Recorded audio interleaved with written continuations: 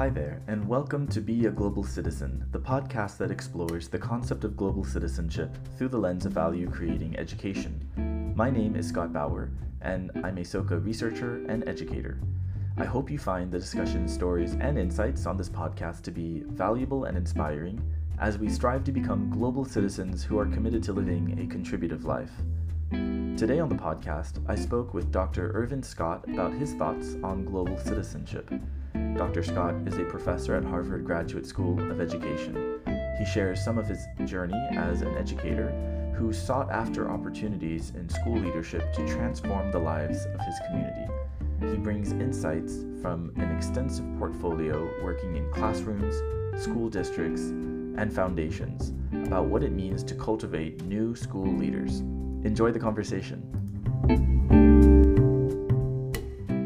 So my name is Irvin Scott. I am a faculty member at Harvard Graduate School of Education, where I teach, for the most part, education leadership to aspiring education leaders, both in the U.S. as well as international global context.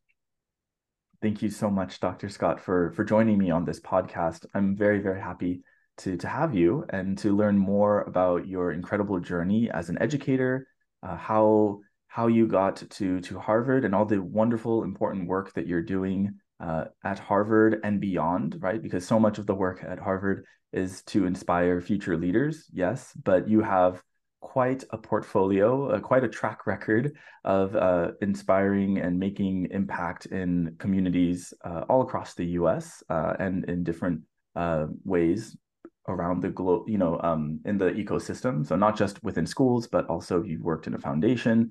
I'd love to hear more about that work as well. The first question I wanted to ask, and this is kind of like to put paint on the blank canvas, right? To kind of understand who is Irvin Scott, right? As an educator, if you could take me through a couple important milestones of your career as an educator, to get to this point. I think that would really help to kind of set our conversation about global citizenship.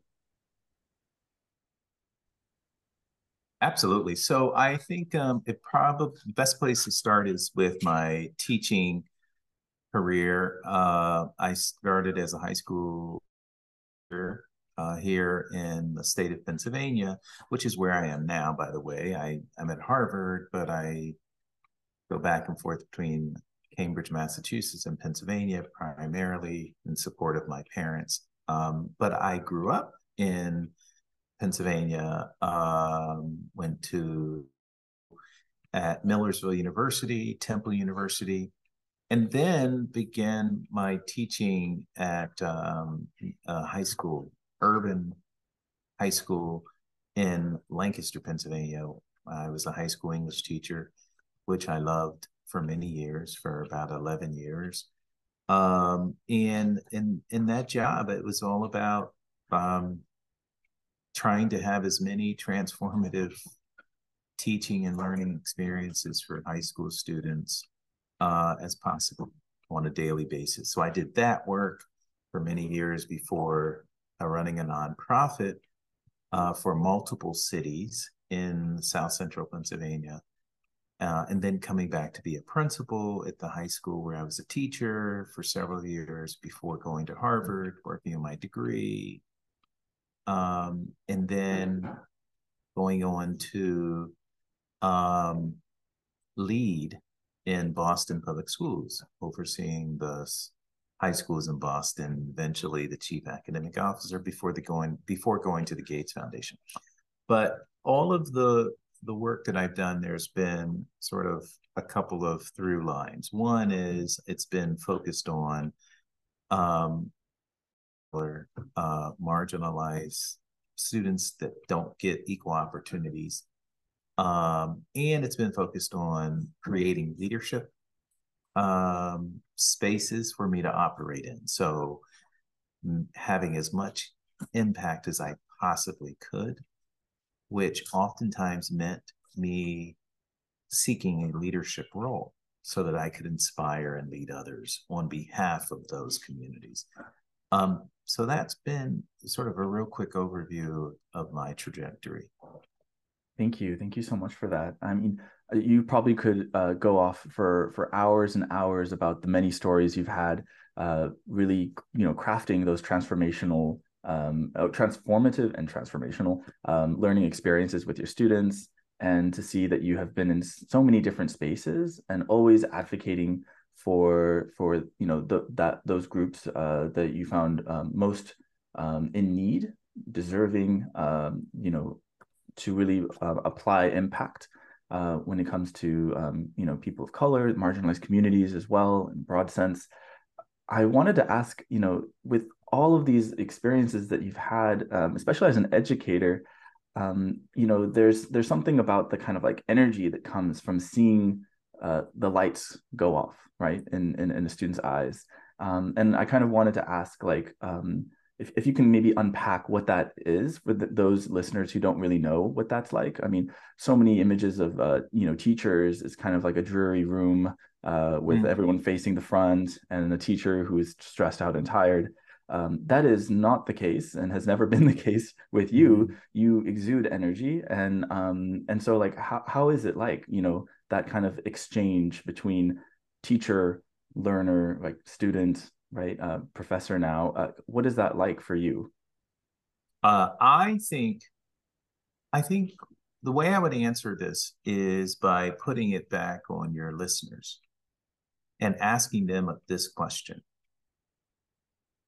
Has there been an educator or a person, so it could be a family member, but try to push yourself into sort of a traditional education experience, elementary, middle, high school, or whatever the structure might be, where an educator had an outsized influence on your life. Um, it may have been about content, like you did not know that math could be that exciting, or you did not know that you could get so excited about understanding geography and how the world existed, or literature, or poetry, or humanities, or history, whatever. I suspect that your listeners, if I ask them to come up with one teacher, at least one teacher who's had that kind of influence on them, like I would pause right now and say, I'm going to have everyone who's listening do that. Come up with that one teacher. I'll give you 10 seconds.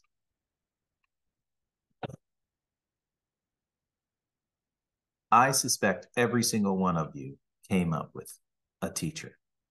Well, ask yourself, what was it about that experience that caused you to mention that teacher's name? And whatever it was, and there are a myriad of things, it might be that they were like so jazzed about content, or maybe they just really cared, or maybe they treated you like you were the most special person. They had 20 other students in the classroom, or maybe they had this sense of humor that just blew your mind and you didn't know there was something called sense of humor until you engaged with whatever it was. That's what I'm talking about. That's the experience that I'm ultimately trying to have when I'm a teacher. Even now, you're one of my students. That's the type of experience I'm trying to replicate. And that's the type of experience I try to create the conditions for people who teach, for like in the school that I was, or other principals who are leading other schools. It's that experience, because that experience is what learning is all about. That experience is what transformational education is all about. We've all had it for the most part. I'd say 95% of the people who I just answered came up with a name. And so the question is, how do you replicate that experience as often as possible for as many children as possible and these students as possible on a daily basis? Again, it's hard to say it's because of this, because for everyone who answered that question, it was for different reasons, I suspect. But that's what we're trying to ultimately replicate. Wow, I love this phrasing of outsized influence on your life. I think that's so true. And it in some ways, like maybe that person, that individual had set the conditions for that to happen, right? That they prepared. Maybe they had no idea that that was the effect that happened. Mm, I feel that how to replicate that is such a complex question, but a burning desire in many educators to have that impact that you were speaking of, that you've had and continue to have with your students. And I think it's this engagement between, like, when the connection happens, right? The linkage, it makes sense, right? hmm. That just there's that space that's held, and then suddenly everything flows, right? Almost as if it was like a dam with the water is blocked, and then once the rocks and sticks actually kind of come through and fall away, you see this rush. And I think Yeah. that dynamic energy that flows is so important, and it's something that we call learning, but I mean, just in that simple analogy is like my best attempt to articulate that. So, in the ways in which you've had this outsized impact, outsized influence across many different leadership roles, I wanted to ask a kind of question that speaks to like the kind of dichotomy of local versus global. If you could maybe recall a particular moment in your career where you clearly saw your impact being both local and global at the same time, right? Maybe Hmm. it kind of happened simultaneously, or maybe you saw one kind of take shape and then extend to the other. You could draw from when you were a teacher, you were a principal at the Gates Foundation, currently, at the Harvard Graduate School of Education, in your capacity as co-chair and professor, whatever you choose.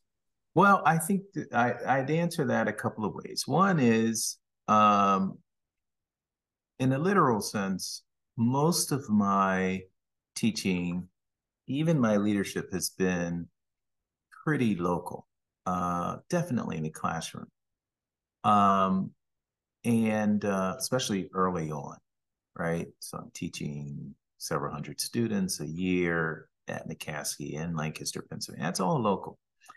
But there's another way that teaching becomes global in that that's the wonderful thing about teaching. It's like if I could use natural metaphor. You're planting a seed. Not all seeds that drop actually take root where they fall. They are picked up and they are moved through the winds or whatever. They're picked up through the natural process of animals eating them and then going off to other places and depositing those seeds. But so what ends up happening is the seed is planted, the seed actually is produced, but it may produce fruit way beyond where it ultimately originated. And so I know plenty of students who are all over the place who I've had in my local context who are shaping the world in a more state, national, and global context. And that's happened since I was a high school English teacher. That's happening even more now because I have students like yourself who are all over the place. And I had a wonderful conversation with one of your colleagues today who is in India and doing work in India. He engages with me very locally on a weekly basis in my classroom, but his impact from my classroom is very global.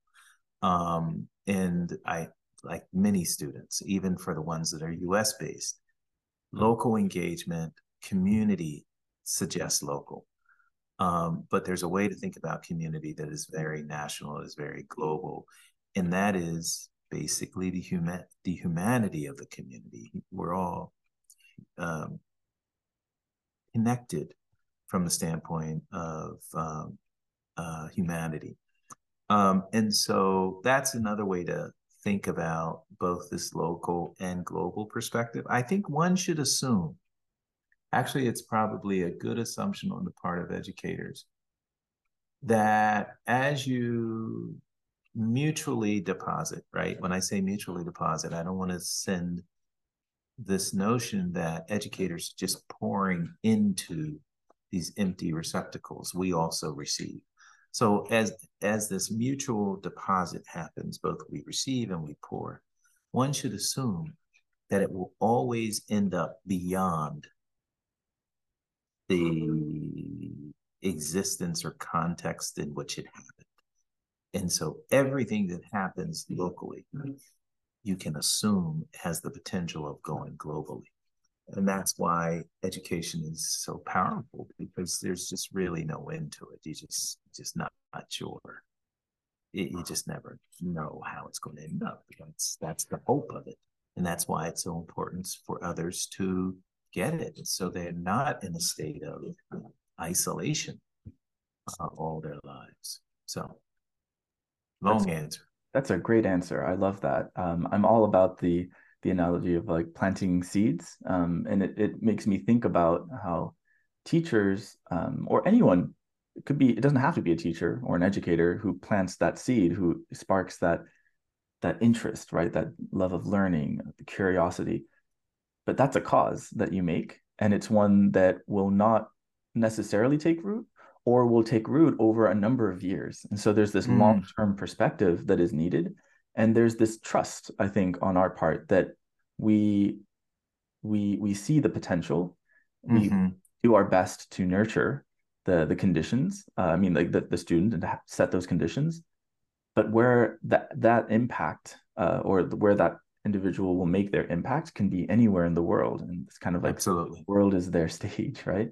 And thinking of the seed, the cause itself makes me think of this notion within Buddhism of the law of cause and effect. And so Mm-hmm, as soon as you make the cause, the effect is actually like planted together. It's simultaneous, and that whether it manifests immediately or years and years, who knows how long into the future, there's this power of like making causes in the present. And so I wanted to ask you, because I know that it would this would not be a conversation with Dr. Scott if faith and spirituality did not kind of make some connection to this discussion about educating future leaders and also leaders for the world.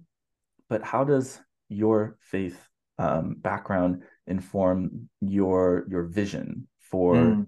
teaching global leaders and global citizens? Yeah, I would say in three ways. One is it's a sense of calling, which basically means, well, I'll give the ways: calling, transcendence, and scale. Calling, uh, there's a sense that this is more than a job for me. Um, whoever one ascribes a source in their faith.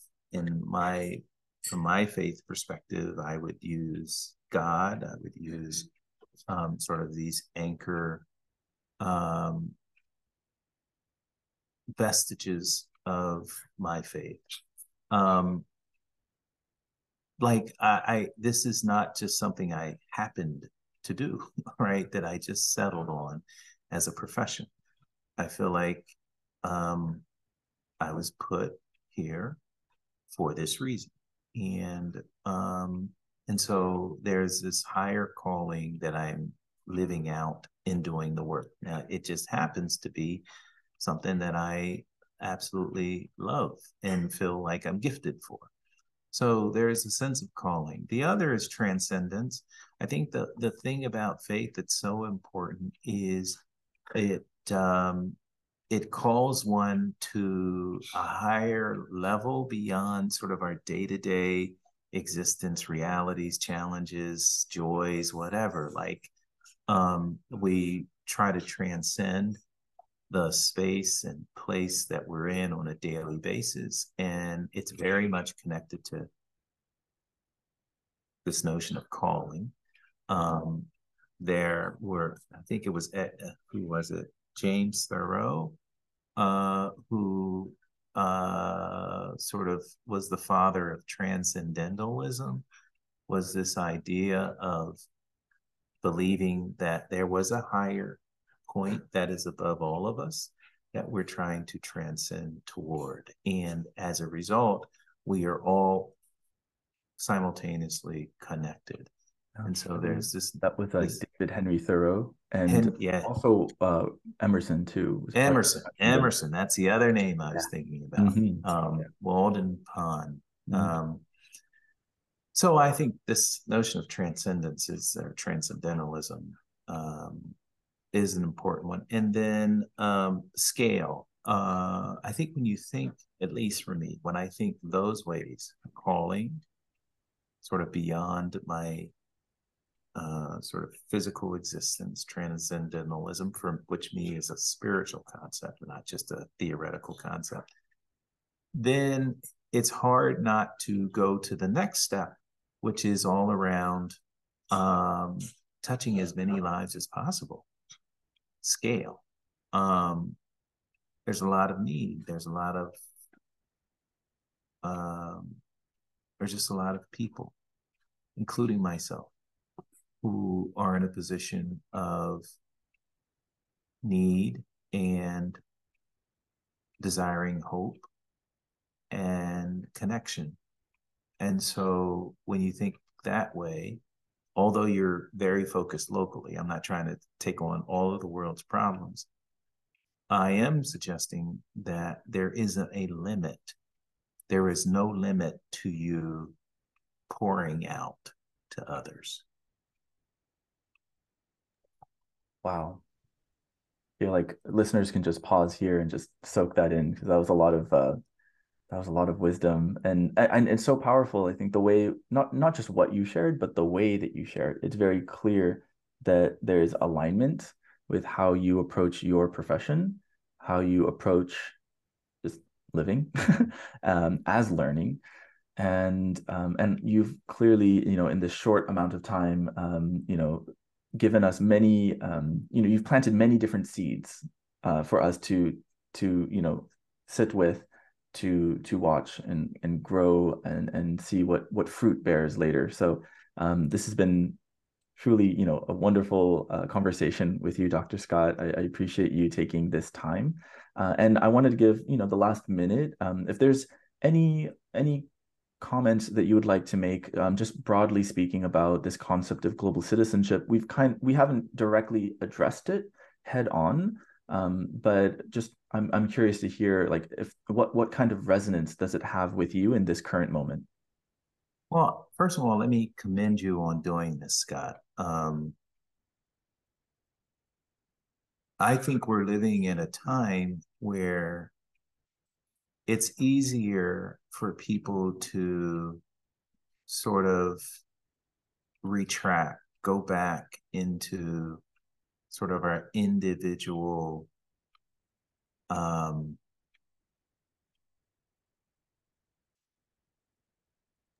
trying to think of a more positive word than Think of like a caves. cocoon, maybe? Kind of. Cocoon is better, but I was thinking cave, so Mhm. cocoon is better.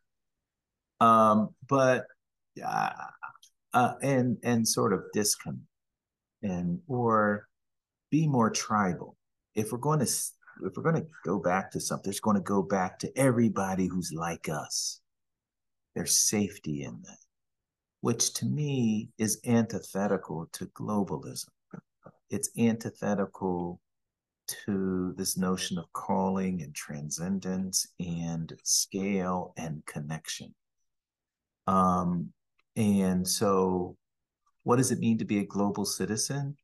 Uh, I don't know exactly the definition, but I don't think it means hanging out with people to just look like us and act like us and think like us. I don't think that's what it is. Um, I don't think I don't think global citizenship is about isolationism. I don't think global citizenship is about um, starving oneself from the examples of diversity that are out there. I think it's opening up to all of that.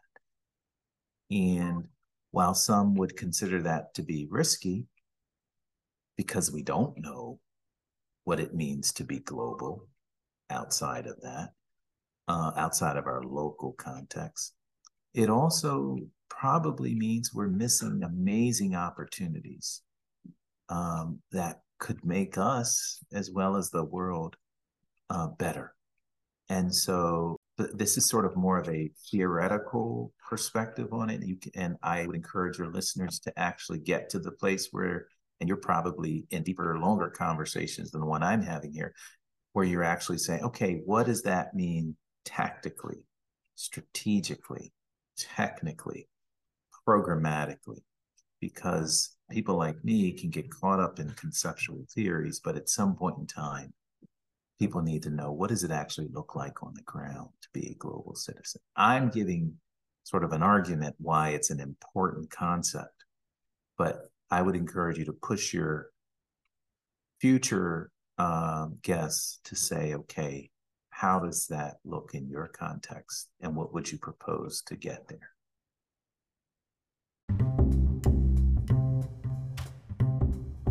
Thank you so much, Dr. Scott, for joining me on the podcast.